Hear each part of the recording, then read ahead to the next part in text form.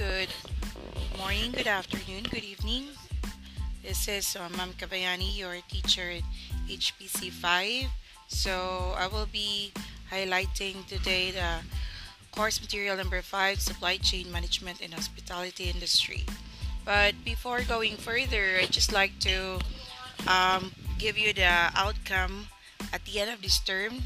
If you remember, there's always been from the prelim until finals, it's stipulated there that you need to formulate supply chain structure and determine a plan of action in the movement system of goods and services in order to improve company's own performance to be capable in aligning the goals of hospitality management operations. So in the final unit, you're gonna design and evaluate possible solutions for complex problems. Then you're gonna evaluate the movement system by varying the levels of complexities, components that meet specified use and need of the flow of goods and services in hospitality management operation that involves design choices in considering the ethics, safety, cultural, societal, and environmental. So in the scope content of the supply chain in the course material 5 is supply contracts and restructure. So first you're going to talk about the contracts in this first episode, and then a little bit of mapping and the process, and probably in the last part is the restructuring.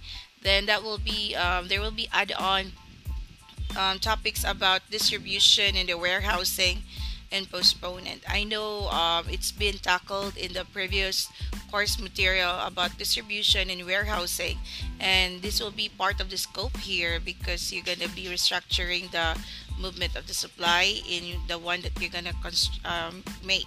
So for the first set of objectives in this course material 5 is you're going to be in the knowledge building is identify vendor information to determine the quality distribution services and establishments or into established terms and conditions of business.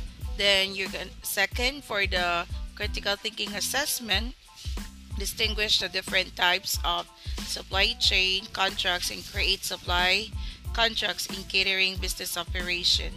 Then for the last part, that is in the create assessment, create and apply innovative ways of a supply chain that can be restructured in improving its performance. So I do hope that you already find time to read the course material 4 so that you have deeper understanding in connection to the course material 5 about the contracts and the restructure. So I will be giving you an idea first about what is contracts, no? Because there are we need to identify first the meaning of a contract. This is we had an agreement, and there's a terms and condition that you will establish with the supplier. So in your course material there is the different types of supply chain contracts, that is within two parties that you are from the manufacturer and the retailer. This is morely the role of a supply chain contract, that you are going to have terms and conditions of your business. So in the contracts there's a specification of who will bear of how much risk and explicitly that define the payoffs for the parties. No, it's more about the payoffs. Then you make an agreement upon the risk and incentive as per contract. And in supply chain entities, there are local optimization decision, or we call it decentralized players, that is induce of action individual firms such as performance of overall supply chains that is enhanced. So overall, there are also a mechanism that will be aligned in the incentives of supply chain, especially in a way that is decentralized chain and a mimic of centralized chain. So this will be referred to a good coordination if you are gonna align the centralized and the decentralized chain of your contracts. Then let's go further about the effectivity of the supply chain mechanism. the attractiveness, no, of the dimension of how effective is supply chain. There are three. We call it first is the impact of supply chain efficiency. Then the second is the flexibility in sharing supply chain profits. And the third is the ease of implementation. Impact of supply chain efficiency. This is focusing of the profit, no, and this is also a mechanism that is able to increase the overall size of whatever you have in your business. So the higher the supply chain efficiency means the bigger you are going to get, no, the bigger pie or the bigger amount that will allow you to create a situation where both parties are able to improve your both of it will be able to improve the performance compared to the existing situation, compared to the lower amount that you can get from the profit. So efficiency is a big impact of the making a contract, no. So if you are efficient, then that's a good business, and since you are good in it, then there's efficiency of the movement of the supply, then there will be a bigger demand and a free flowing, it's a good business of performance compared to the lower. So if you got a lower or not that efficient in following the supply chain contract that you are dealing with the other business or the manufacturer, the supplier, then there will be an inconsistency. So that will not speak of effectiveness anymore. So next is what we call the flexibility. So since there's an efficiency, so we also need to consider the one of the effectiveness of supply chain is your flexibility. So this is where the profit that you will get shared between two parties or two partners based on their power, no. Supply chain mechanism should also allow to distribute profit among partners in a flexible manner. So when we are dealing with our partners, we need to be flexible in order to meet in our agreement, no, based on what requirements or what is the need of each end of the partner. This will not affect the size of what you have of the profit or the invest you have, but it's also help you distribute, no, equally the desirable way. So that's why flexibility is important if you are going to create a contract, because we have to make sure also that both parties will get the desire that they want, no, we have to meet an agreement. Then the third one is the ease of implementation. So what do you mean by ease? So the ease is this is easy to implement from increased administrative costs that you both of your partners in the contract, and then there's an expectation of a greater information that you shared in the firms, meaning to say you give an ease of your partner to give credibility or trust, no, you have to be able to give details and more information, and so that your partner will be able to give substantial invest in your business or an increase of variability of your cost of operation. So there's an ease on it because you give more greater information, and with that in the supply chain or the way the contract between the both parties will be able to get, no, the variable that will be given to the business operation. So again, I'll just like to wrap up the effectiveness of the supply chain. We got first the efficiency, no, you have to be efficient. Then second is the flexibility. Then third is the ease of implementation. Then let's talk about the different types of supply chain contracts. There are different types of supply chain contracts. I will go first to the buyback contract. In your course material, there is a sample of a buyback contract. No, the buyback contract is morely like you're going to buy as per contract. There is an unsold goods. So at the end of the season, or it's season now, for example, because at the end of the season, it could be sold back to the publisher or pre-announced buyback price. So we have different ways, like if you buy back the price, that is cost of overstocking would reduce the wholesale price. So if you notice, if it's off season, the price of the product will get lower. So that will also cause an overstocking because it's not seasonal, so it will be a book in your inventory. So that's why they will reduce it to the wholesale price, so the cost of understocking should remain the same. So the retailer will be very happy if there will be an arrangement of a buyback price, so they will be able to increase their profits. So the buyback contract is that you're gonna return it back to the supplier, and so that the retailer will be give an arrangement, will be very happy because there will be no overstocking, no. So again, if your product is seasonal, um this might be very cost you an overstocking, and also will reduce your profit because you need to reduce the item because it's seasonal, so you're gonna sell it for a wholesale price. So the manufacturer will be better off that if it's gonna have this arrangement to the retailer, so they're gonna buy back the item that's not being sold, and what do you call that, the retailer will be very happy to have that kind of a contract, so that it will not be an overstock on his end, and they will also get a good profit. So the second type is what we call the revenue sharing contract. Revenue sharing contract is a very popular contract, that is, the manufacturer offers a lower wholesale price, but additionally they will get a fraction share of our retail revenue. So they're gonna give you a lower, which is good, but there is no imagination, there's a catch. So in any business, when it comes to business, there are always a catch on it, but they will get a fractional share of our retail revenue. So there's an example there in your course material regarding about the CD manufacturer.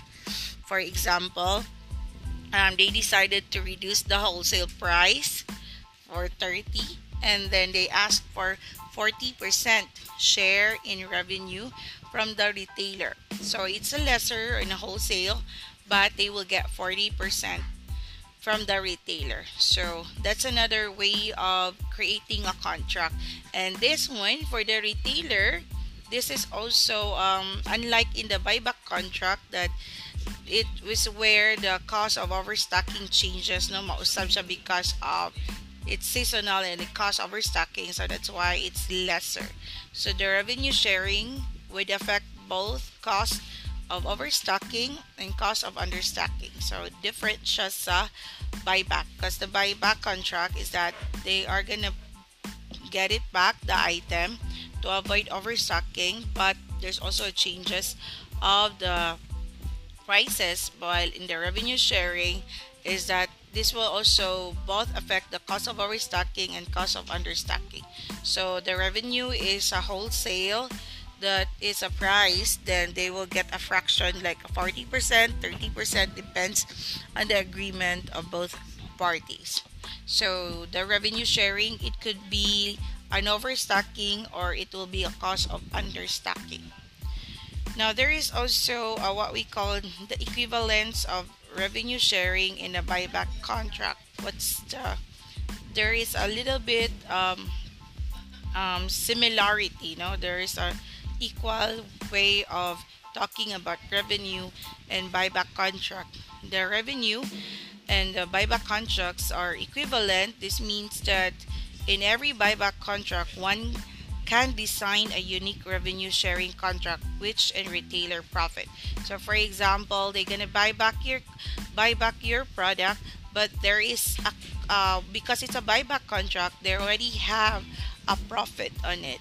So more gap, it's almost like they are same, but the flow and the statement there in the contract has a differ, but it's there is an equivalence again, that there is also a retailer's profit, no, which always come up, no.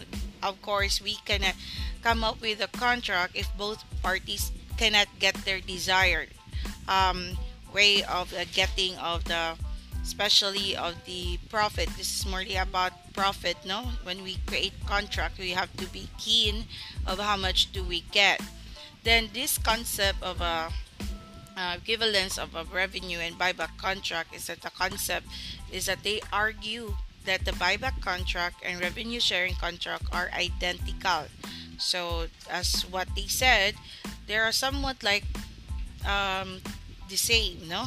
Then the buyback contracts is morely involved in a publishing industry, while the revenue sharing is more in the in-service industry, such as entertainment, telecom, e-commerce. So the revenue sharing contract, there is an extra effort involved in monitoring the revenue earned by retailer, because again you get a fraction, so that's the a little bit difference of the revenue sharing, because you're going to be monitoring the the revenue of your partner, no? Then the revenue sharing contracts are likely in situation where the manufacturer has low power and the supply efficiency is reasonably high, so the revenue sharing is very difficult mechanism to put in place. So in under the revenue sharing contract, the retailer initially pays, no?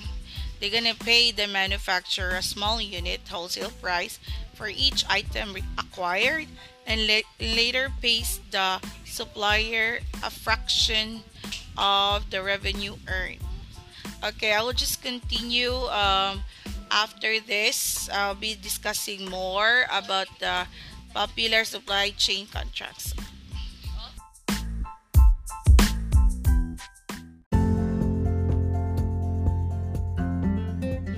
Hello, I'm back. This is now the second episode of the HPC 5 Supply Chain Management.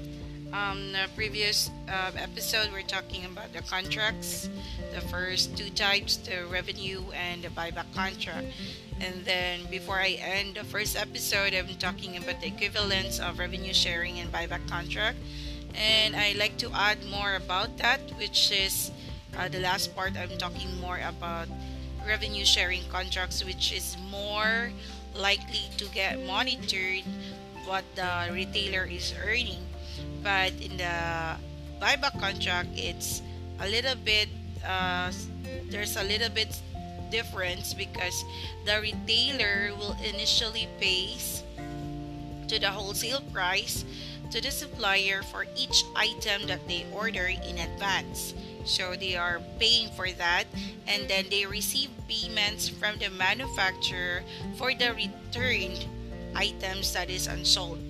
Remember, that's the buyback contract, so that's just like to add that one before I'm gonna proceed with the other types of popular supply chain contracts. So that's an equivalence of revenue and the buyback contract. So there's a little slight difference, although they're the same. Both parties were the manufacturer and the retailers. So the revenue is monitoring, always being involved in the earning of the retailer, while the buyback contract is that the retailer will give initial pay to the wholesale price for each of the item ordered, and then the manufacturer will receive payments in advance. Then when they're gonna return the items, that's the time that the manufacturer will also give payments back to the retailer.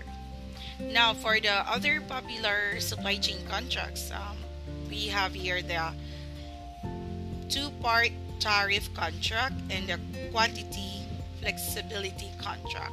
So these two popular type of contracts, aside from the buyback and the revenue sharing, this is a practice as described when we talk about the two-part tariff contract. This coordinates the decentralized supply chain by charging some fixed fee. No, they already have a fixed fee and a variable unit price for the supply quantity. So, for example, in the music supply chain industry, the manufacturer find a way of encouraging the retailer to place an order of 125 units. This is an example of a two-part tariff contract.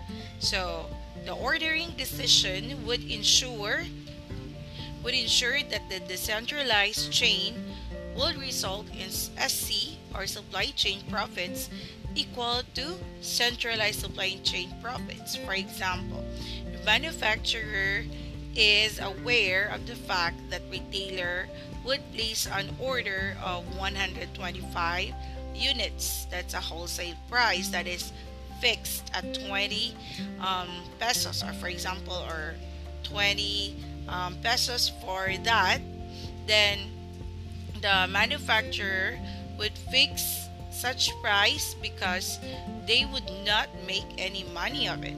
So in the other end, there is a two-part tariff supply chain contract. This contract, manufacturer can charge a fixed fee of 45 instead of a wholesale price unit of 20 per unit.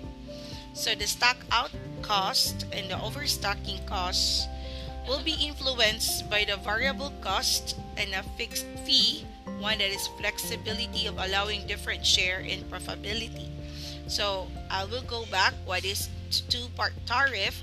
The two-part tariff, they are coordinating from decentralized to decentralized. So for example, as I mentioned earlier, that they are fixing or encourage, not really fixing it, but encourage the retailer to target with an order unit, no, that number of units to order. So they're gonna fix it with an amount, but there's no fixed amount price that the manufacturer will make money on it. But in the two-part tariff contract, the manufacturer can charge another fee for that. That's what we call a fixed fee already. They're gonna make a fixed fee unit. So it's the manufacturer who make a fixed fee. So that's why I said earlier that the manufacturer will place an order of that amount of quantity order unit and a fixed price of per unit. But in making a two-part tariff contract, the manufacturer will charge. There's a charge already. So it's not anymore 20, but a wholesale of 45. So that's a stock out cost or overstocking cost that will be based on the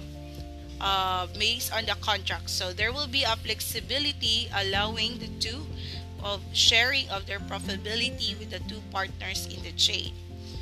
Then let's go to the quantity flexibility contract. This is to allow retailers to change the quantity order after observing the actual demand from the initial part of the season.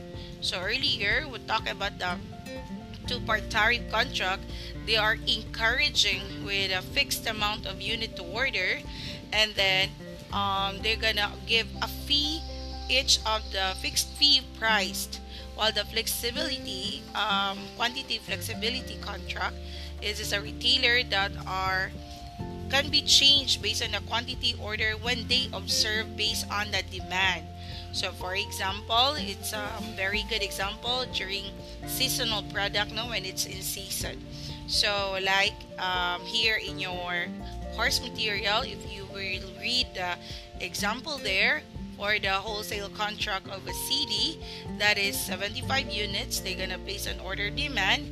Then there's a quantity flexibility contract from the manufacturer that they can allow the retailer to change their order either upward or downward direction. You know already the upward and downstream. I think that was mentioned from the previous course material, from the upstream where it comes from, and the downstream, no? Upstream comes from the supplier down to the consumer, when downstream is from the consumer up to the from the supplier. So again, if they were able to see that flow of a demand, then they can make a quantity flexibility, for example, by 20%. Therefore, if demand is lower than 75, then the retailer can increase that order to 90%. So for example, here this may be a result like we have in your course material the ABC. So the A there stands for manufacturer deliver, for example, 60 units of item before they're gonna start the season. Then they promise to deliver the quantity up to 30 units during season is required. So for the meantime, to avoid overstocking, and also based on your warehouse or based on your inventory, they're gonna deliver the portion of 60 units. Then they promise upon season, since it's in demand, they're gonna add up to 30 units during the season based on the required by the retailer. That's why it's called quantity flexibility. Then the other way of practices of the quantity flexibility contract, for example, manufacturer deliver 90 units before the start of the season of the retailer. Earlier from A, deliver the 60 units and then they give the 30. But in letter B, for example, they deliver the 90 units the start of the season, and the retailer has the right to return up to 30 units and will be able to reimburse at the wholesale price for the returned goods. So that's another result or outcome of a quantity flexibility, that the 90 units you're going to have a return. You can return the 30 units from the 90 units that you ordered on the start of season. Then on 30 units you're gonna be reimbursing it. They can reimburse you with the wholesale price for the returned goods because it's not being sold out. So that's a fixed note that will fit to the word flexibility. Then the letter C, one of the result there is that when a manufacturer either get 90 pieces before the start of the season and only produces 60 units before the season and ensure that he has responsive capacity for 30 units, and items could be produced a short notice during the season. So it's easy to show that the retailer is better off and will have a higher profits and would order high quantity. So there is also a variant of above contract known as an option contract. What is an option contract? This is where the retailer would buy an option along with a firm order. So this is like the financial option, where the retailer has the right to order up to some pre-specified units during the season, but they have no obligation to buy those units.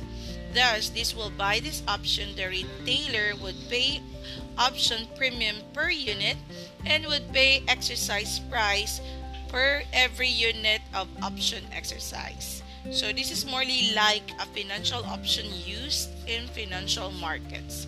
So that's the third result or outcome of the quantity flexibility contract.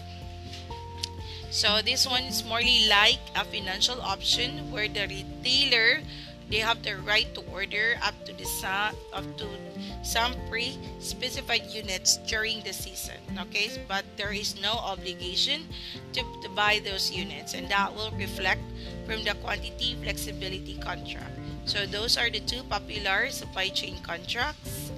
Then the other one is consignment. I know you're very familiar with the consignment.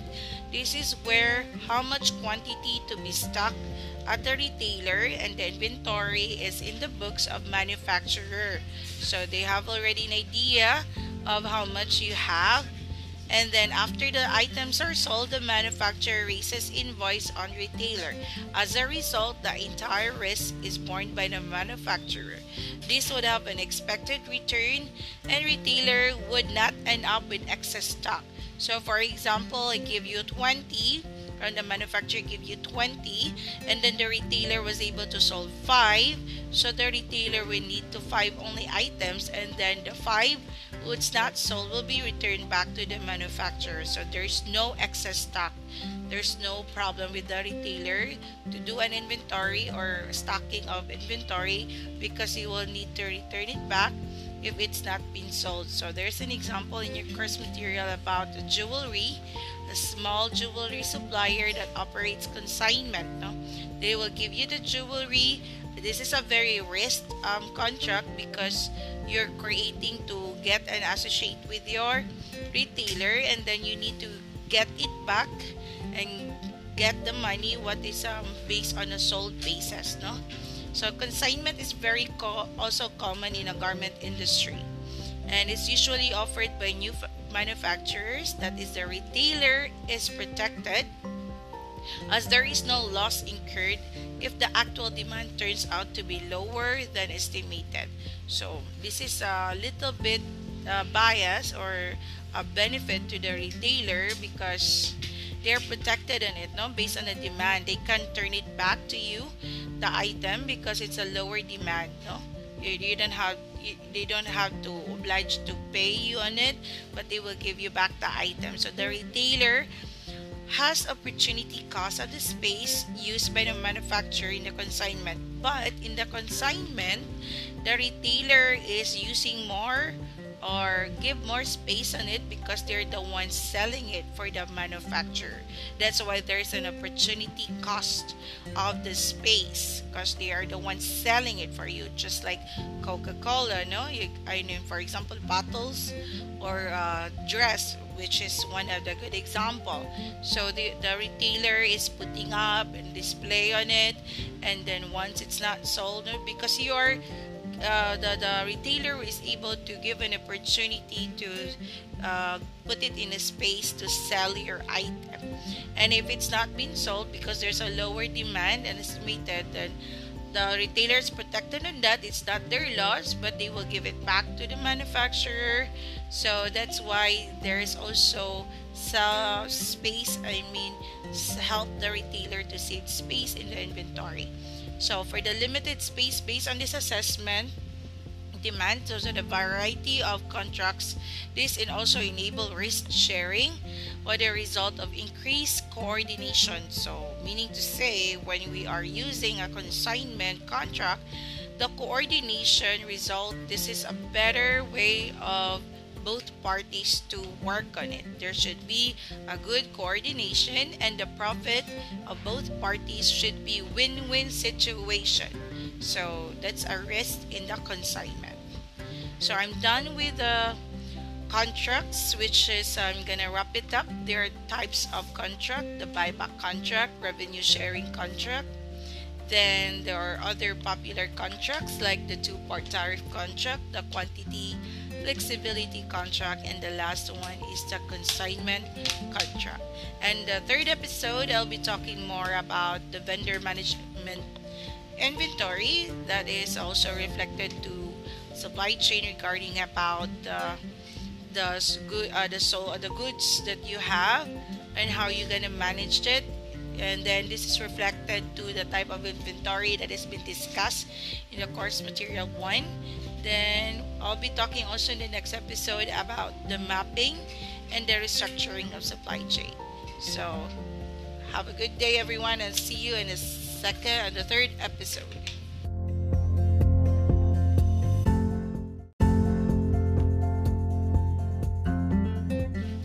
Hello, I'm back now. We're episode 3 and HPC 5. Done talking about different contracts. I'll be focusing in the VMI, that is a vendor managed inventory. So VMI is smartly focusing at the supplier or the vendor that monitors and at the same time managed the inventory at the customer's warehouse. So the supplier, or we call it the vendor, the management based on the inventory of what is the customer is put in their stocks, the supplies that have in their warehouse. So this is an approach of an inventory that is ordered fulfillment based on the order, whereby the rights to decide about when to buy and how much they are shifted to the vendor or supplier. The VMI also talks more about a buyer that decides about when to buy and how much they need to buy and make decisions about the production and the shipping accordingly. So either they want it in the land base or water base or air base. If you remember in your HMP 1 about the transport services, so based on the transportation, it's also been discussed in our management information in the CM2. So they will be discussing it to the buyer on what kind of mode of delivery that you will be receiving of the product, and also based on the decision of the vendor on how they're gonna give about the product and the shipping accordingly. Again, that will go back to the contract that we discussed earlier from the previous episode that will be laid out there. So when to buy and how much, and the decisions will be both of the parties and based on the production and the shipping. Then also the VMI system, it also the vendor will be tracking the sales and the inventory data at the buyer end and decides regardingly about replenishment. So they will be looking on your data of your inventory, and then the vendor will be able to see the sales and they can do the forecast.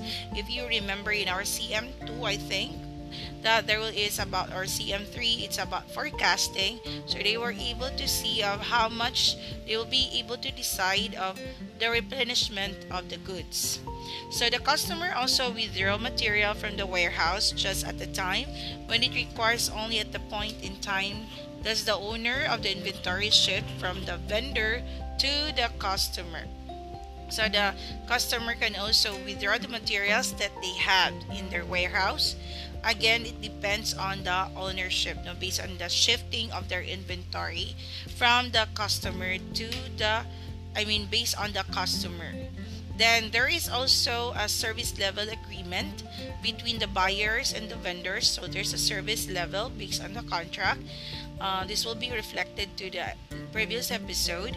They will be ensuring that there is a service level that do not go below to the level specified. And going now to the next topic will be chain mapping.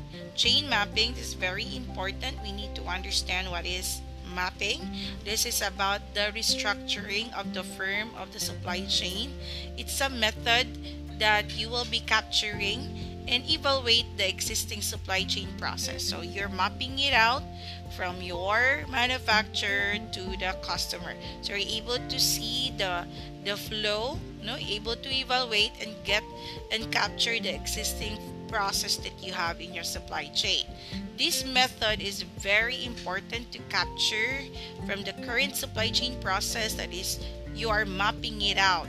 So for example, in reality, like what we have experienced from the past 2 years about the pandemic, there is a shortage of a product or good service or goods because there are lockdowns. So this is a very important method to apply to capture the current flow or the process that you have in your business. So that's the time you were able to evaluate the process and able to see the current of the flow. You're able to evaluate and capture it. Then that's the time it's a top management decision making. If you're gonna restructure the supply chain process, that involves you need to alter the at least 1 or 3 dimension of your process. This is morely like in altering more than 1 dimension of the supply chain process, but with 1 dimension at a time, and then you will be able to give a new innovation, like you involve altering dimension another to connected to other dimension of the process. So I think I keep giving an example, like in the business is about pizza, and there's a problem with this is an example of a chain mapping process, because he always order online the box for pizza, and because of the pandemic there is a lockdown, so there's a shortage of a box that they need to order. So in order to sustain the business, because based on the evaluation it's really difficult, they were able to stop their business without that the packaging for delivery. So they were able to make another alter or innovate another dimension of process by getting a local who will be making a box of pizza instead of ordering it outside to their area.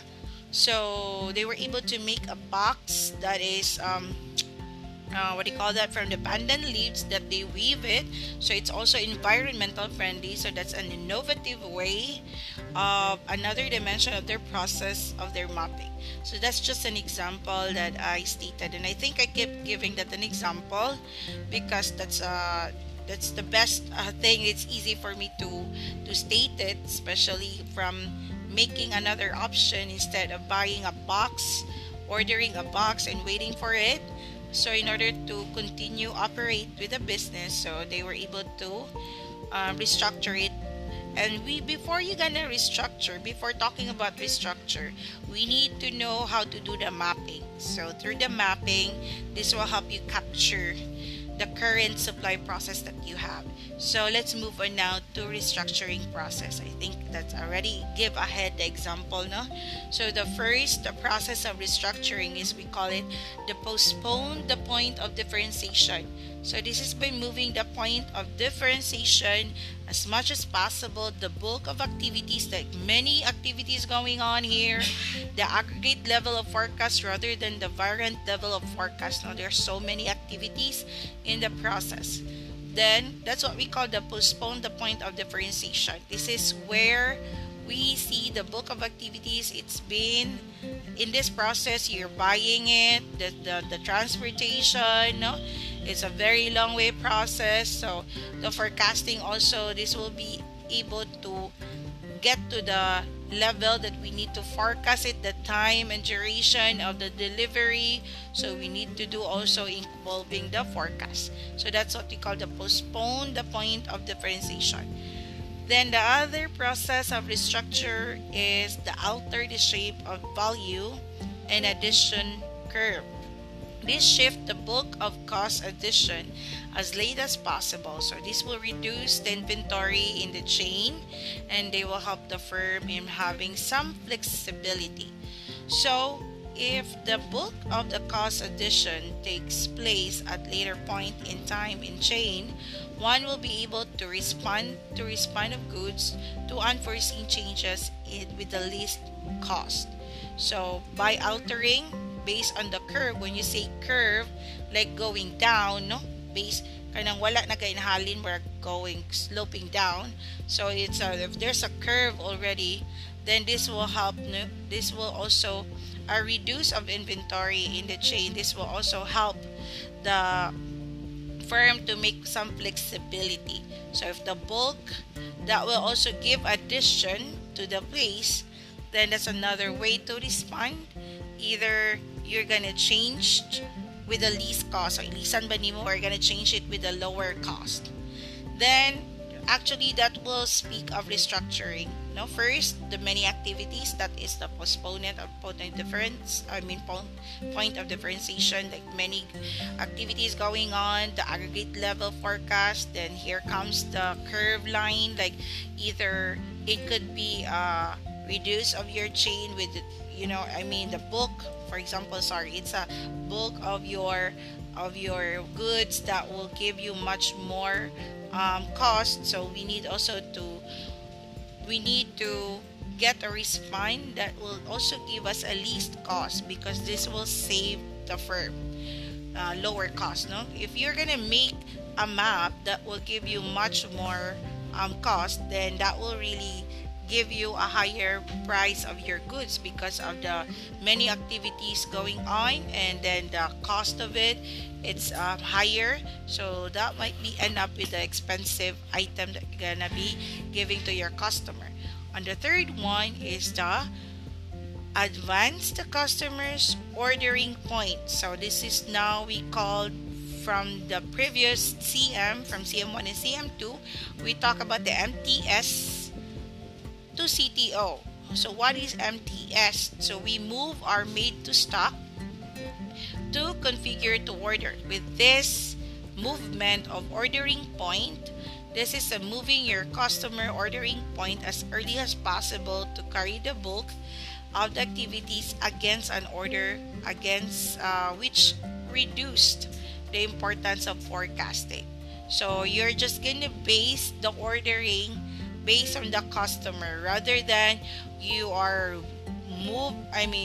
move to stocks or made to stocks, not move to stock but made to stock, because if you do made to stock, you got many inventory to make. Unlike the CTO, you're ordering it based on the customer's ordering.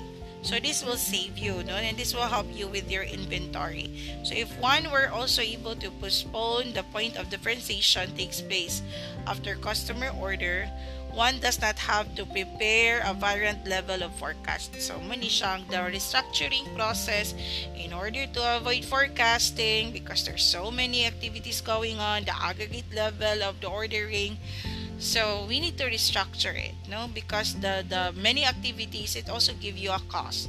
Plus, there is also a shape of a value addition curve, like it's a bulk, the cost, and then based on the unforeseen changes.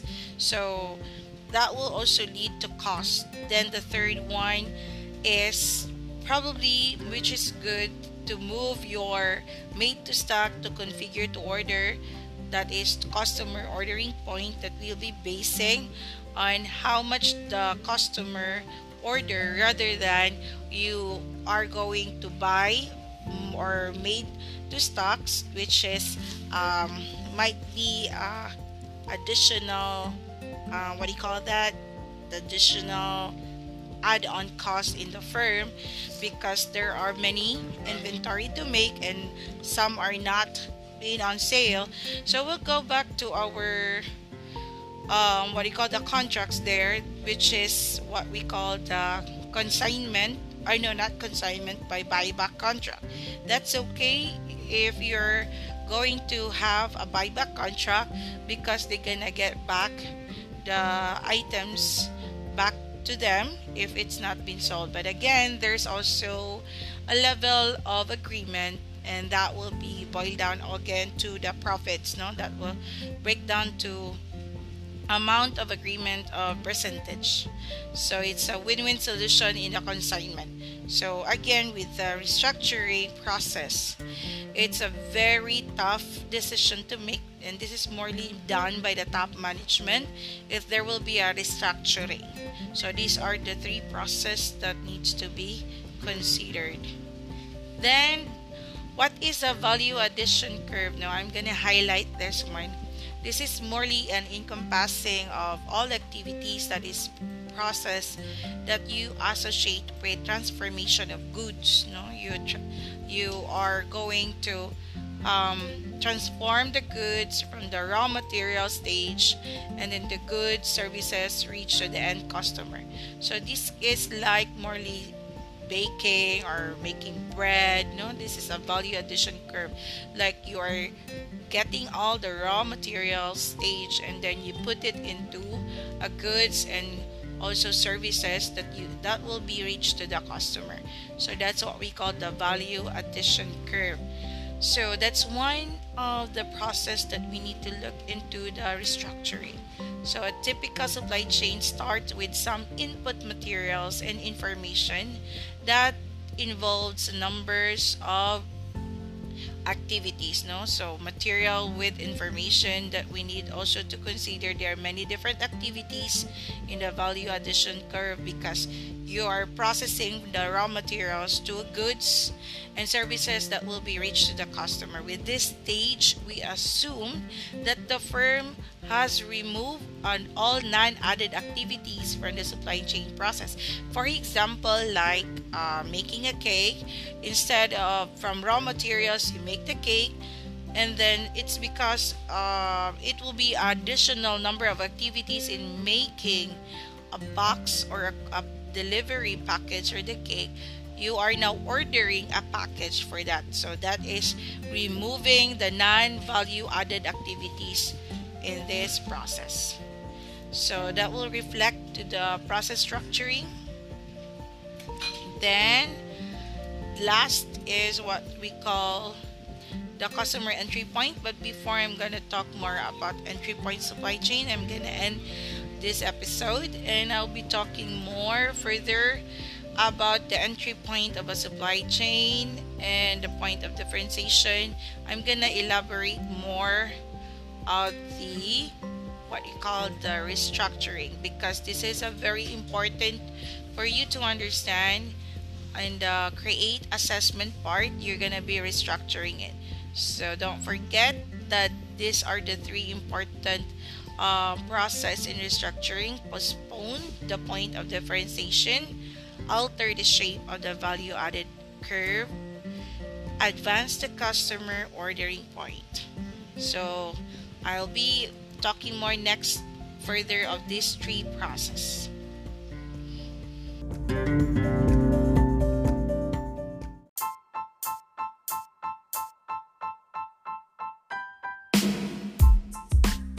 Hello, welcome back to our next episode after talking about supply chains process restructuring. So I'd just like to wrap up that we started from the first regarding about the contracts, and then mapping, and then now we're gonna talk about restructuring. So from the previous episode, I gave you the three process: the postponement of the point of differentiation, the alter the shape of the value addition curve, then the last process is advance the customer ordering point. So let me highlight in this episode the three process. I will start with the value addition curve. This one is SC, or I'm gonna have it sometimes shortcut. It will be the meaning is supply chain. The SC encompasses all the activities that process associated with the transformation of goods from the raw material stage when the goods and services reach the end customer. So that's the meaning, or that's more deeper understanding when we talk about value addition curve, that the activity started from the raw material stage until you come up with the assemble and comes into goods, and then the delivery, the ordering, that's the services that will reach to the end customer. So this is a typical supply chain, starts with some input material and information that involves a number of activities. So there are a series of activities, from ordering from the raw materials to the manufacturer, then to the retailer, then you assemble the goods, then you deliver it to the customer. So this is morely about what we call the value addition curve.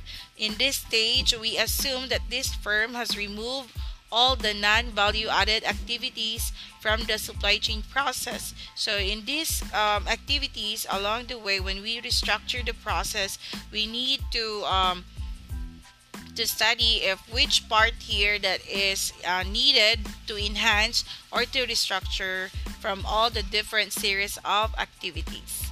Then I'll move on to the customer entry point in the supply chain. So what do you mean by customer entry point? Since we're talking about the value addition curve, that we have to reach the end of the customer. So here we're gonna be focusing in this content about the customer entry point.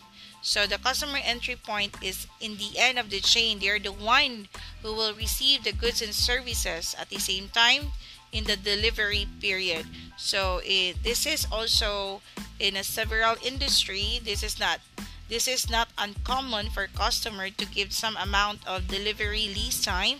In such a case, obviously the customer entry point will be ahead of delivery time. So it is morely like if you remember in our first course material that we talk about the BTO, the CTO. So it's morely like a BTO, a build to order, or we call it the CTO, the configure to order SC situation. This is morely in response to the customer entry point.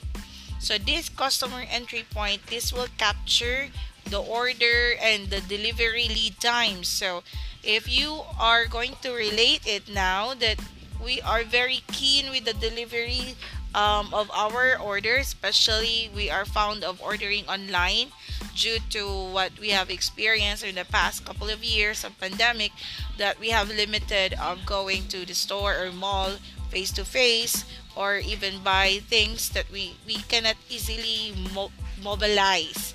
So in the customer entry point here, I'm going to focus morely is how about the capturing of the order. I mean the time of your ordering, of how many days, of how many minutes. Then that will also be included to the delivery lead time.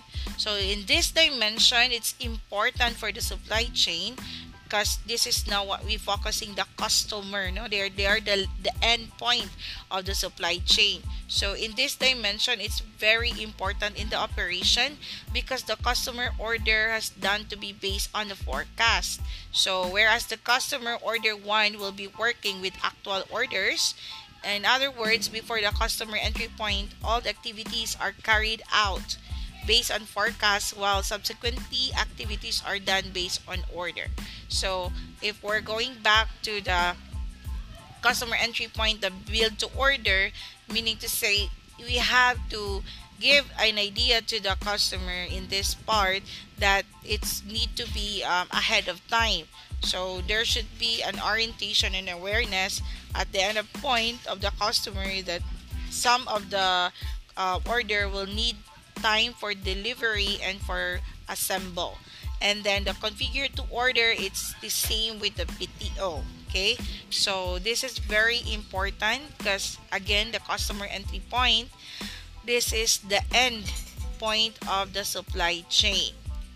Then let me highlight from what I mentioned from the process of restructuring is the point of differentiation. From the word differentiation, this is a concept where the point of differentiation is valid for any organization that is offering a variety of end products to the customer. So you're giving variety of what you have to the customer. With this product, they are made from the SC. They are consisting of multiple stages because you got variety of products. So your SC consists of multiple stages. So if you have here food, you have also the here raw materials, so you got many variety of products. So you also have different stages of your supply chain process.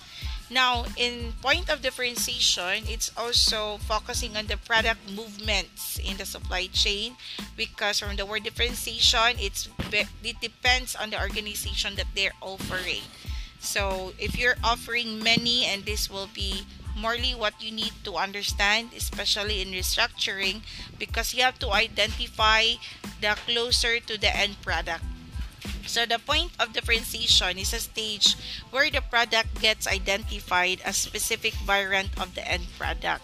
So for example, I will give an example like you illustrate the concept of using a toothpaste that you manufacture in the firm.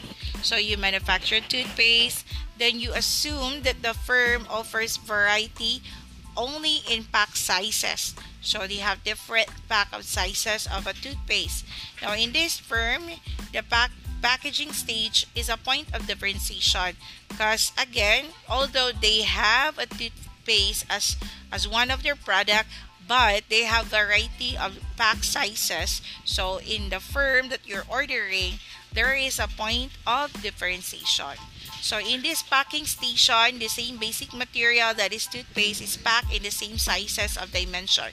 So for example, if this toothpaste is good for 100 ml packaging sizes, so that will be a dimension of process of for 100, and this is a process for 200 ml. So they have what we call the point of differentiation because of the different pack sizes. So the packaging station, one has been working with the generic material to a specific product variant. So in this point of differentiation, there is also what we call a forecasting of the variant level. This is a quite difficult task because you have to compare the forecasting to the aggregate level. Now, for example, especially in a convenience store, they're gonna be the aggregate level, especially if you're in the city. Most people are buying for. I don't know if it's very common in our subdivision. They are only buying a small size of packages of toothpaste for convenient. No, for example, probably they run out of toothpaste, so the aggregate level when you are selling it to a small scale store, it is a morely a small packaging, just like a sachet of shampoo. Morely in the small scale business, the sachet of shampoo or toothpaste are having a higher aggregate level. So in this forecasting, in the point of differentiation, this is quite difficult because you need to compare it. You have to forecast it that which level is more higher level of aggregate. So in this when you're able to get the aggregate level of your packaging, so our example is about toothpaste with a different pack sizes, and we are selling more in a small scale, so obviously that it's more higher in the small pack sizes. So there is a term of what we call that will be easier for you to forecast in terms of a toothpaste, a number of toothpaste that you're gonna be selling or gonna make, because of what you have already seen in the forecast that the pack sizes, small pack sizes, is very easy to sell out. And the forecast also will give us a specific what pack size of level of toothpaste or a color level at the same time that is in demand, no, that you think it's difficult and the one it's in demand. So you can see the sales or the aggregate level, which part here, the big pack. So if you notice some of the businesses that you were used to order small pack sizes, then all of a sudden they're not into it, because probably when they do the forecast, just like what happened when I went to Fuss, I'm trying to look for a children mask, and I've noticed previously when I go there for buying a pack of masks, always the saleable or more the aggregate level there is the adult mask, and I always see many a very slow movement of a children's mask. So when I went there like few days ago, I'm trying to buy a box for my daughter. It turns out to be that they said we are not selling those children masks. So meaning to say that in the level of the organization or the business, they were able to see from the point of differentiation from the very kind of product. They have by packages of 10, they got one box of masks. So they were able to see the demand of the higher level, which is morely from the adult mask compared to the children's mask. So that's why probably that's the reason why they try to take it out, because it's not that significant anymore in their business. So that's what we call the restructuring, the point of restructuring of their supply, that because they got many variety, so we have also to make sure of the different multiple stages in processing it. So in making those multiple stages, we have also to monitor and see which part there has a higher, we compare the higher aggregate level so that we can forecast it. So through the forecasting based on the aggregate level, that will help in restructuring.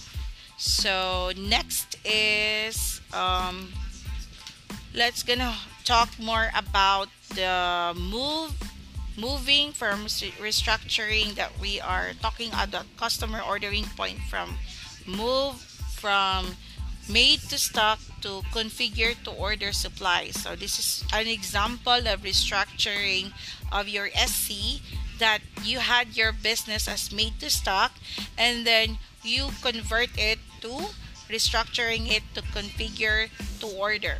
So this is morely an advancement to the customer ordering point. So moving from MTS to CTO supply chain is very attractive to firms, because the firm no longer has to forecast. No, this is a process that you don't need to forecast in a different level or variant level. So in this forecasting in a variant level, it's quite difficult to compare, because forecasting at the aggregate level, like the CTO supply chain, is the decision is made to be based on order rather than forecast. That's why it's more convenient to get CTO rather than MTS, because you don't have to base in forecasting.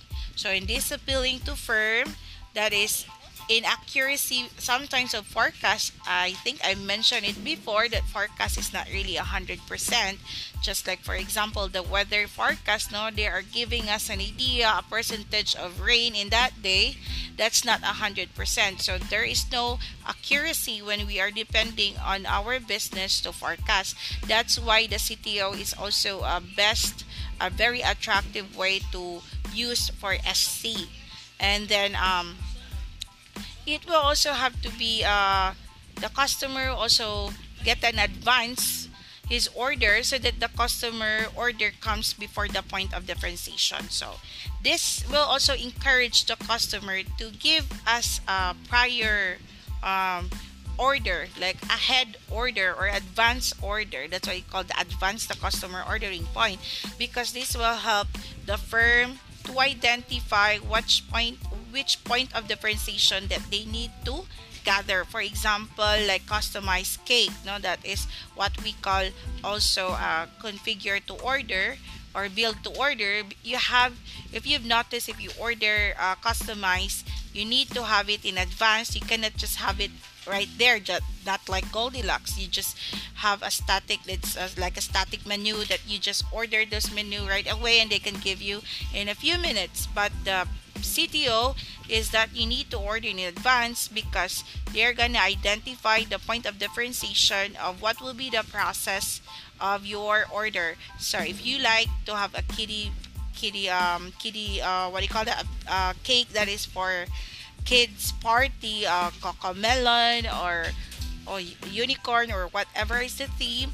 So you need to give also advanced notification to the firm or to the business so that they can configure it. They can configure how to assemble and what to order and what are the products that needs to be provided. So the customer offering to the firm must consist of bundle of products and services. So you need also to give an idea to the customer of what bundle of products that you can give. So possibly the sizes of the cake, you got 2 layers, you got only 7 by 8, or you got, so you have to give also an idea of the customer of what to order based on the differentiation of your product.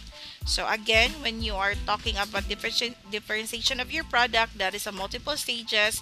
So when the customer order, when they like the 2 layer, when they like a 1 layer, so we're able to identify what stages that you will be focusing when you create the cake. So in moving from made to stock to order to configure to order, this will require an altering your customer offering. So there is a little bit or a slight difference of your offering to the customer. One of that is the way of delivery. The CTO is longer in delivery because it requires time, and this will also give an extra offering, possibly because of the cost, the variety, and the quality, and the supplementary services. So if you have add-on requests to your order because it's a customized cake, and that will give you also additional cost. So that's the difference of the MTS to CTO. That's a little required needed for that in CTO. Now, in the firm also, in this business of the CTO, they want the customer to accept a longer delivery time. So it must be compensate that the customer by offering something more on the other 4 dimensions. So you have to notify, so you have to educate your customer. You have to let them know what time you need, no, when you need that one, so that that will be excuse me, sorry. So that will be the firm will be able to identify when you need to have the product. Now, it's also essential that one must ensure that the revised bundle of offering result must be similar level of value or utility to the customer, if not higher than the value offered by the current customer offering. So this is morely like there is no point in offering a bundle that will increase cost to the firm compared to the existing bundle. So this is very important if you are doing some revision of your bundle offering of your product. So if you are doing that, no, if you are focusing of if there will be a revision, it's not higher than the value that you offer. It should be increased increase the cost. Also at the same time, if you have to make sure that the bundle offering that you revise must be also I mean, there it's also existing. There is a that can be compared from the recent that you need to what do you call that, revise, no. So I will end this episode about the customer point, which is the end of supply chain point. So I will be talking in the next episode of how to do the altering of offering bundle. um, See you in the next episode.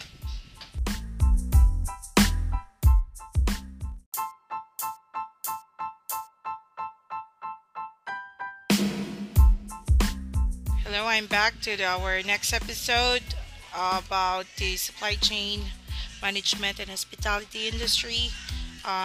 Previous episode, we're talking about advanced customer entry point, and then in this episode, I'll be talking more about the offering bundle, the delivery time, and the product variety, and then the cost production and the service features.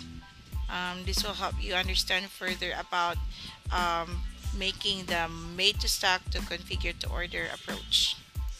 So I will start now with the altering customer offering bundle. So this is can be characterized in five attributes. So the first one, we call it cost. The second attribute is delivery time. The third, product variety. The fourth, the quality. And the fifth is supplementary services. So let me start with the cost. This is incurred by the customer who own the experience, the product service bundle. So based on the experience of how you are going to offer your bundle, based on how you arrange the raw materials and what the customer are able to get from each of the cost of the item. And also it matters on how the customer experience to the product. So for example, when you offered a combo meal, so the cost, it should be like an experience to the customer that really gives them a good experience based on the bundle that you offer. Then the second is delivery time. This is how the time is been taken from the customer from the start, and the time that they give a call, the time that they order until the delivery. So duration of the time, lead from the start, from ordering until delivery. Then the third attributes is the variety of the product, the range of choices that you offer to the customer. Then the customization is from the highest form of variety, where product and services are tailored as per customer requirements. So this is more on what the customer is requiring. They want it um, just like ordering coffee, that they don't like to have sugar, they like only cream. Some also are requiring their coffee with a coffee made. So that's what I'm trying to say, that it's per the requirement of the customer of the different variety that you offered in your product. So mostly focusing on the customization in the highest form. Then the fourth attribute is the quality. This is an attribute that you capture the product features based on the performance and the reliability. So you can refer this, talk about your THC3 about quality products. So this is morely focusing of your performance and reliability. Then the fifth attribute is the supplementary services. This is a set of services that you surround your core product offering to enhance the value to the customer. So this is like an on and all services from the time you take order, the time you make the product, until the time you delivered the product to the customer. So that's the fifth attribute, the supplementary services. Then next is the talking focus on the delivery time. This will be give also a better service if you are give them a shorter lead time. Remember, if you are gonna order it online, we are expecting it right there and then that in a few minutes it will be delivered. So you have to make sure in your delivery time you have to let them know like it is good for 20 or 30 minutes so that your customer will have an idea of what to expect about the arrival of your order. So in the customer delivery time, this is a very significant in your supply chain because this will give also an issue in a significant way. So if you going to order in a Jollibee, for example, and you're located near to Star Mall, they are requiring you to order there rather than order Jollibee in Gaisano because they want to give a convenience to the customer. The shorter lead time, the delivery will be shorter. Strategically, you are near there, so they will give you to the nearest branch of Jollibee. So next is about the product variety customization. This is based on the offering of a higher variety of the product that you have, the distribution that you have in the cost that you're gonna be distributing your product, the managing of the product of different variety of product. Then you need also to understand the cost and the profit that you are implicating in the variety of your product because this will be a very important decision making needed to be done by the management.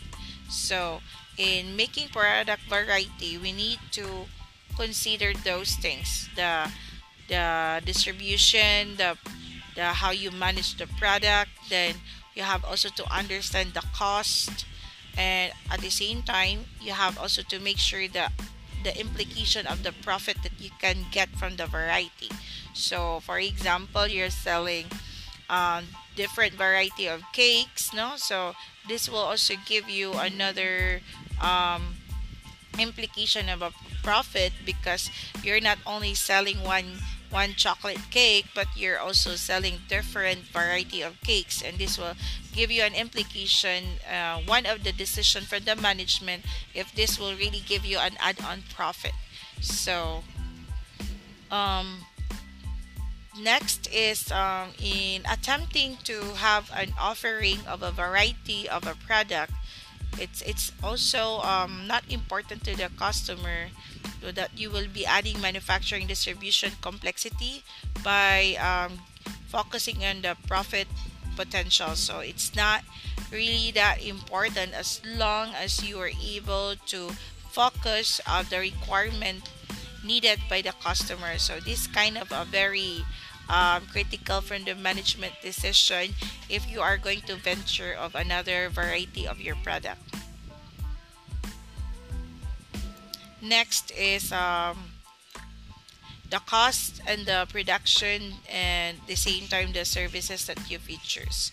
So the cost will include the total cost incurred in procurement, so as well as the consumption over the life cycle of the product. So there is really a procurement going on from the time you bought it, from the time you consume it through assembling the product. Even the cost of the product acquisition involves multiple dimensions. The different customer segment may value this utility involved in like traveling to a big bazaar with a different rates, so they can see the different rates that you are that the product is offering. So for example, when we talk about customer segments from a lower income strata, no, so they will have a tight budget, no, they are very constrained to the will to buy a product, so they are morely in a small pack sizes, so they are willing to pay on a higher cost per unit for the product, whereas the customer, no, they are in a higher income strata, you'll be willing to buy larger packs. So they go to SNR, they go to Landers because it gives a larger pack. At the same time, with this process, they are paying more lower prices per unit of consumption. So this is morely like the different features of the buyer and the customer based on the cost and production. So the lower income strata, they rather have small pack, like we go to grocery, we'll buy a pack of cooking oil. We're willing to buy for that because it's a lower unit of product. But people who are in higher income strata, they rather have a buyer a large pack because the consumption for them, it will be lesser when you try to look at the, if you're gonna compare it to the ml amount of an oil to the smaller pack, it can save. So they go for the larger pack since they can afford, since they got a higher income. This customer segment, they have a tight budget constraint and uncertain income stream, so that's why they prefer to have the lower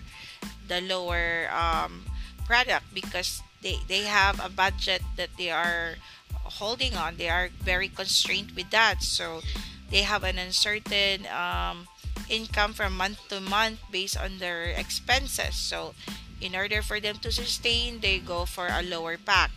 Now, example of sachet, that is what we use for our shampoo. We rather have the sachet pack because it's lesser. So with this one, that's an example of a cost and production that you feature in your product, that it is marketable. So that's why there are now many pack of shampoos, very common in our country. Unlike other countries, they don't do that. They only have one pack of big pack of shampoo for selling different variety of shampoo, but they don't have small packages. But since that many of us here are in the bracket of lower strata, so they got many offering of a variety production that will cost smaller amount for the budget. That's why there is a sachet.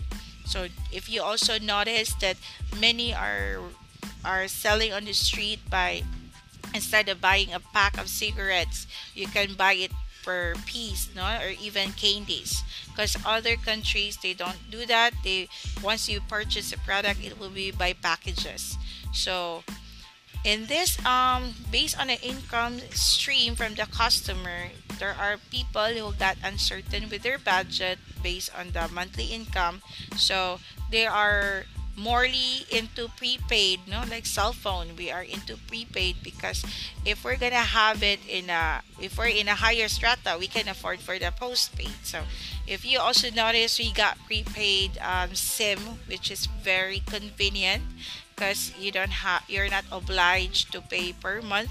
It depends on your budget. So this is merely what we talk about, the cost and production of the service features that is talking in the supply chain based on what is the impact, no, the impact of the performance in the firm. This will help them able to restructure, no, noticing that there is demand of a small packages, especially if your, what you'll be, you're targeting the lower strata or the higher strata. So let's move on now to the approaches of an alternative from MTS to CTO. So this is focusing of a model. I mentioned it earlier, the made to stock to configure to order. This is a combination of a movement, both movement from leftward movement of a customer entry point to the rightward movement at the point of differentiation. So this is to ensure that the modified customer entry point is ahead of modified point of differentiation. So earlier I was talking about the advancing the customer entry point. Remember, the customer should give an advance notification to the, or give an advance order to the firm so that they can know what point of differentiation that you will be ordering, because they got variety of product that they're offering. So in the advancing of the customer entry point, since that you are giving also a bundle offering of your product, and the postponing of the point of differentiation, this involves also the product and process design. So we need to understand also in the supply chain of what process and design that you're using.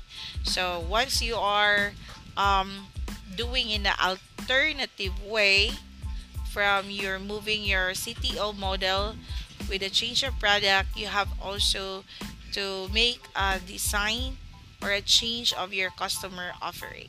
So there also be a what we call a reflect to that once you're altering it. So if the firm can change post process in a time efficient manner, one might be able to reduce the time, then take in order delivery by time by significant amount, and the firm may be able to operate with the CTO supply chain model. Then for this is the fifth episode in the supply chain course material 5. In the next episode, I will be discussing more about the distribution and the warehousing. I will end this fifth episode now and see you in the next sixth episode.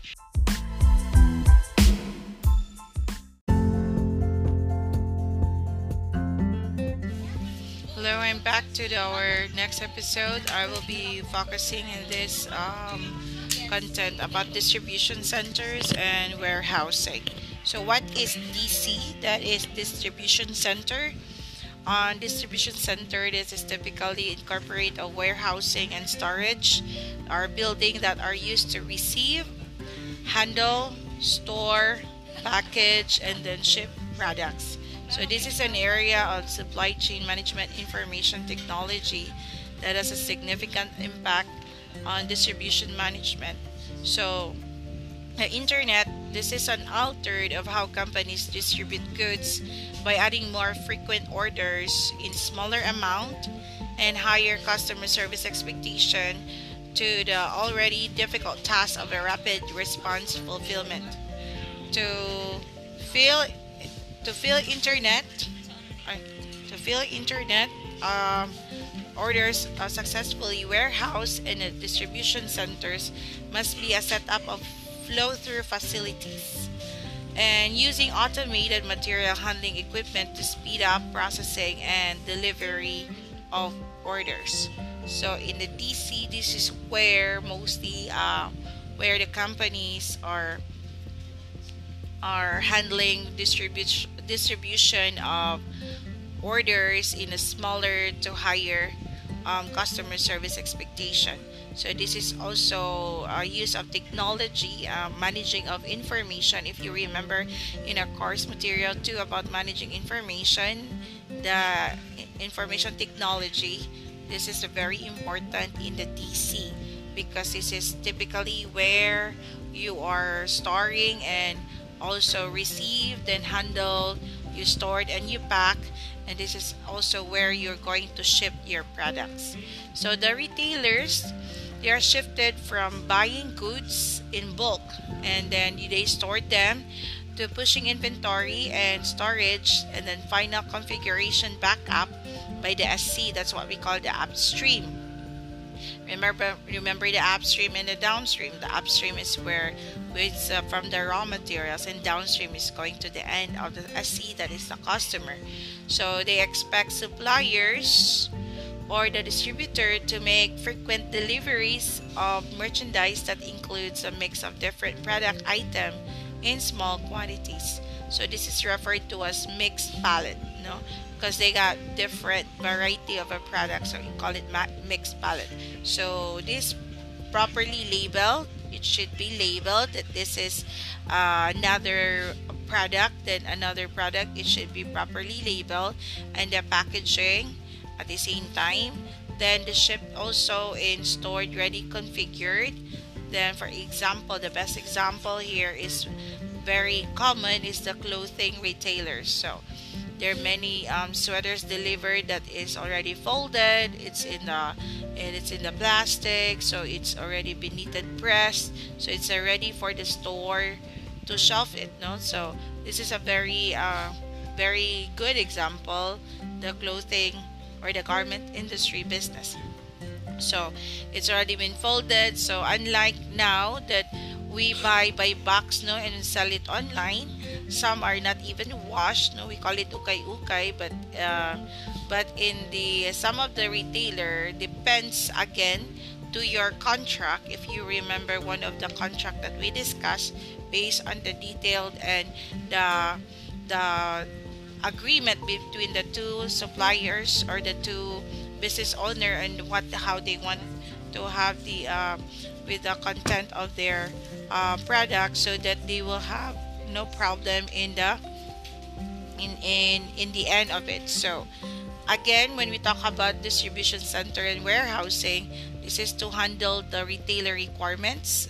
So this will reflect to our previous episode when we talk about contracts. So that's already been understood, that since there's a business going on with the retailer and the manufacturer, there should be a contract set on it. So it depends on what type of contract that they're using, either consignment, buyback contract, and then this is already an automated, so they have already agreed of how many boxes will be delivered in a month, no? So it depends, stated from the contract.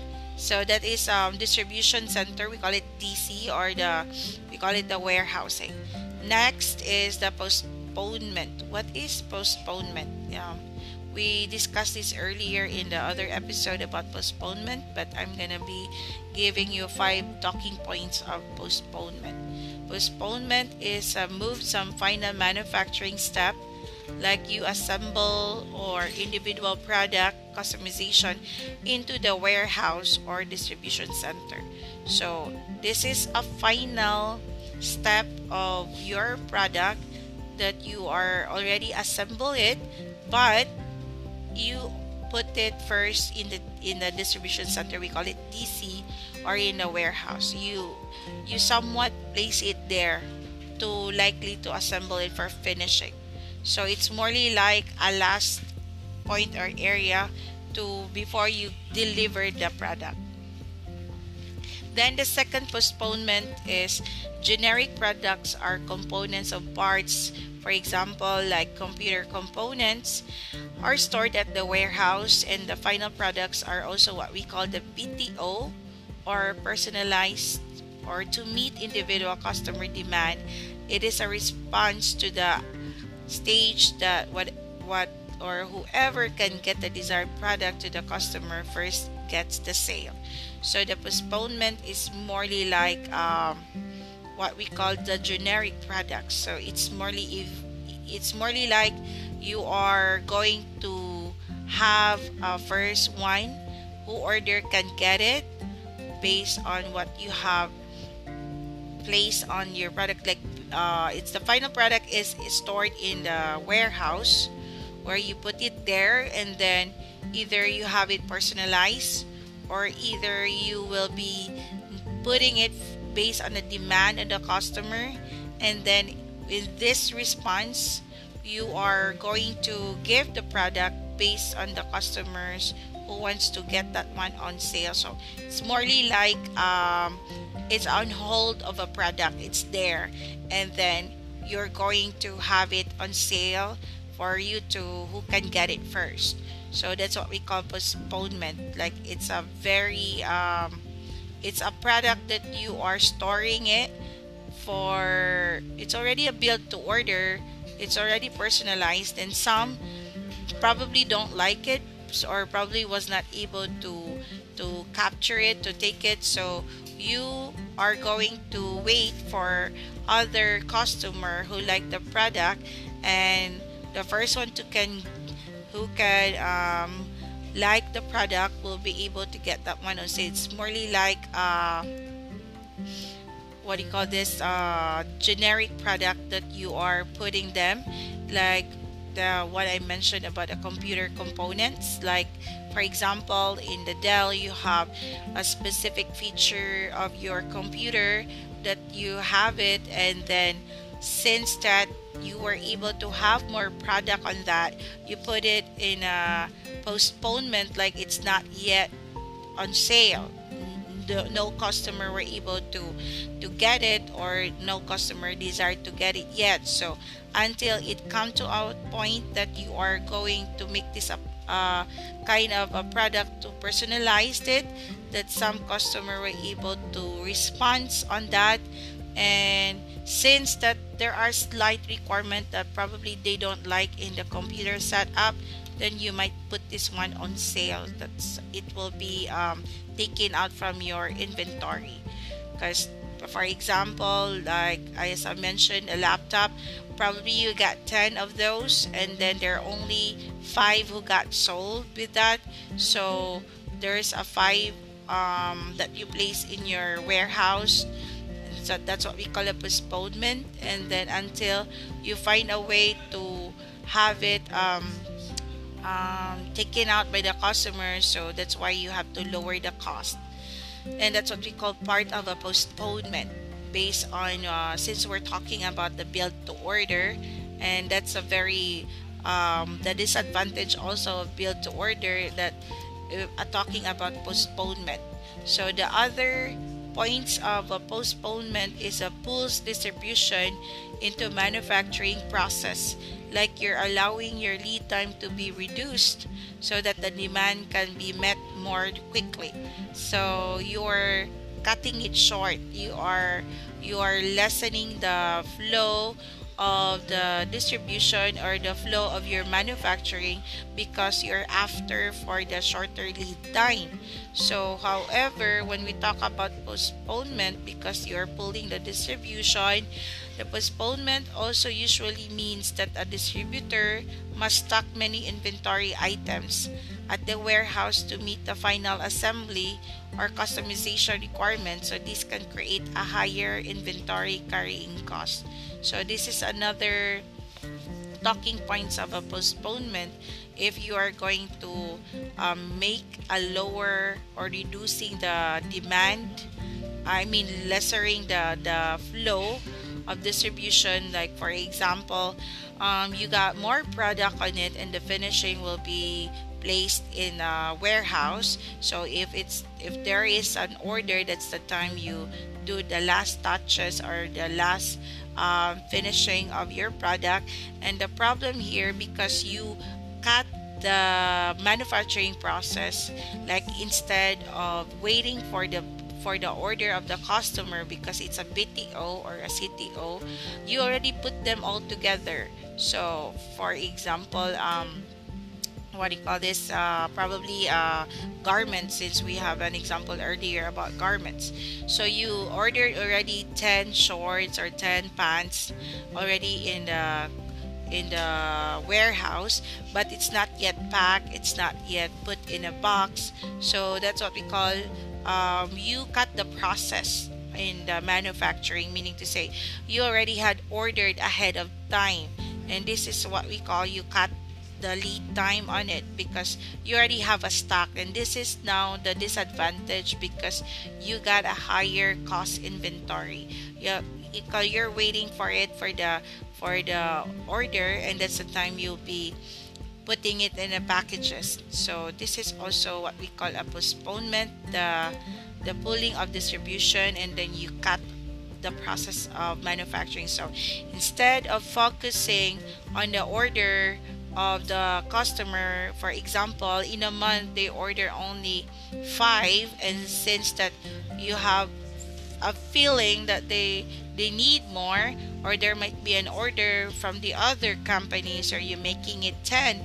So that's what we call you're cutting it to reduce the lead time in the manufacturing. That's why when they ordered, you want it to be quick, because you want it to be quick. And this is also the reflection of the consequences, that there might be many inventory left in the warehouse, because you're not yet sure of the 5 pieces that you have stocked or you order ahead of time will be easily be purchased. Then in number 5 postponement talking points is the manufacturing and distribution supply chain members must therefore work together to synchronize their demand forecast and carefully manage inventory. So this is in connection to what happened in the pulling of the distribution in the manufacturing process, because you assume there will be additional 5. So that's why the manufacturing and the distribution supply chain they are going to work together. It should be there should be a coordination, and there should be a good management of information based on the demand forecast, no, that you are carefully doing and managing the inventory. So for example, the face mask, which is in demand right now, so you got delivery of 100 boxes, but actually the ordered from the retailer, you order from the manufacturer and you're the retailer, and then there's only a demand of 50, so you got 50 ahead of it. So if there is another order of a 10, you can quickly give it. So that's what we have here in number 3. You were able to quickly respond it. But in number 4, since that there is some lesser left, so meaning to say there is a problem because there is no coordination with the manufacturer and distribution. Now, the last talking point is the problem with implementing the postponement strategy. So what's the problem here in implementing this kind of strategy of postponement? Is a high level of production customization, existence of modularity in product design, and high uncertainty in demand, the long transport lead time, the short time of postponement operation, the low value addition transportation, a high value addition in postponement operation, the difference in tariff rates for components and the finished goods in different markets. So those are the problem in implementing a postponement strategy. So those are the things I stated. It's quite many a problem to attend, no? So from the product design, there's an uncertainty of demand, plus the delivery is very long lead time, or either it could be short time based on how you operated. So those are the problems that you'll be implementing when you are using the postponement strategy. So next is, what is warehouse management system? The WMS. The WMS is what we call, this is a trend where is what we connected about our discussion about the distribution. Distribution management companies employ of a distribution highly automated warehouse management system. That's what we call the WMS. It's run day-to-day operation of a distribution center and keep track of inventory. So best example here is like Coca-Cola. They got different distribution center from the north of Cebu and the south of Cebu, so that it's easy for them to track the inventory. So in northern Cebu, they have their in Bogo. So in Bogo, there are many stock that they put there, and then from where they place the warehouse, that's the time they do the distribution from different establishment or different business that is ordering their product. So it's a day-to-day operation of distribution. So since that the Coca-Cola is already global, and it's for the convenience of the business owner to get directly the product, that's why they put an area for what we call the warehouse, where they are easily keep track of how many left there for their inventories, and this will help them track the forecast. Then they were able to track their sales, the level of their sales, if it's high or low in that time, and then they were able to get those data, and that's the time they can get their forecast that possibly in this month, because it's holiday, so they were only able to gather the data, and they see that is in demand in that time, so they need to put many product in the warehouse so that they will not have a trouble in distributing it. So in the WMS, we need to have a place of item storage with a specific location. It is a very good location that you can locate it, convenient way for the distribution, and it's also the pack and the items and the ship, or the what we call the elements of the transportation, no? The way that they need to go, the carrier, the one who the vehicle that is holding it, or even the kind of mode of transportation, either shipping or land. So that will also matter. So in warehousing, we need to look on those point of the location, the area, the storage, the packaging, and the carrier of the item. So the WMS also acknowledge that the product is available to ship, and if it's not available, then the system will determine from supplier in real time when it will be available. So it is the warehouse who give acknowledges if the product is not available or not, and they should know there's what we call the management of information should always be there. The IT is also part in the WMS, that there should be a proper coordination or information provided to the supplier so that they will be notified, and you will not at least the customer will have an idea if they can get the item or not. So in this that's what we call the managing of information, or using the IT in the WMS. So one important thing of WMS is what we call the OMS. What is OMS? The OMS is what we call the order flow management, or the order flow, or we call it the order management system.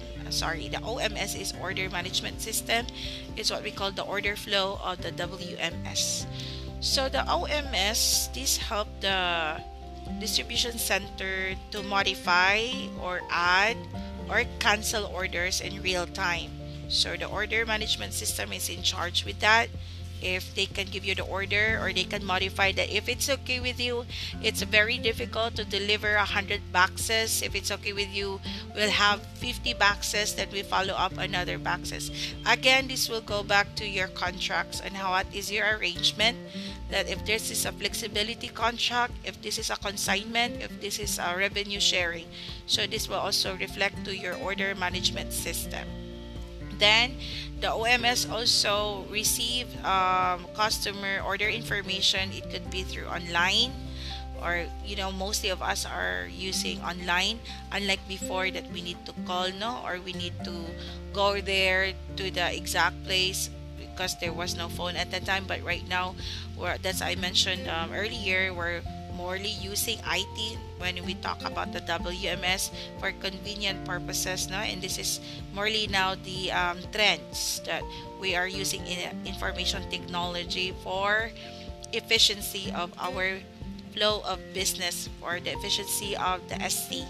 So in the WMS, if you remember the CM2, we're talking about barcode. This will help them with the inventory. Barcoding is very important. This will give them identification of the product and identification of how many pieces per box. So in this OMS, they are also going to look into suppliers' production schedule to when it is available. And then they need also to allocate the inventory from the warehouse side. So they need to verify if you're going to be ordering 100, they want to make sure if the warehouse has a kind of amount of order that you have stated, if it's there or not, because they need to notify if it's available, and once it's okay, once it's available, then they're gonna be stating the date of their delivery and the orders when it will be transported. This is now moved to the transportation management system. So either it will be shipped, it will be through air mode of through land base or water base or air base. So that will be in reflection to or that will be morely talking about transportation services. So that is what we call the WMS in connection to the OMS. And why am I talking this in the restructuring? Because this is important to understand in mapping out and restructuring the SC. So at least you have an idea if what's the role of WMS, no? If this is the part we need to restructure it. Again, when we restructure, there is only one or two dimensions that we can restructure it. So the other management, since I'm talking about the WMS, the OMS, and the last part there is the delivery. That's what we call the transportation management system. They are the one who are going to track from the inbound and outbound of shipment from the distribution center, no?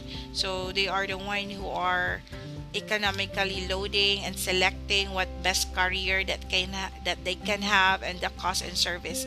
So if it's a trailer, so they need a bigger one, and how much it costs, it depends on the location, it depends on where to have the end order. So they can give you an cost since you are far away, and they will give you the service amount.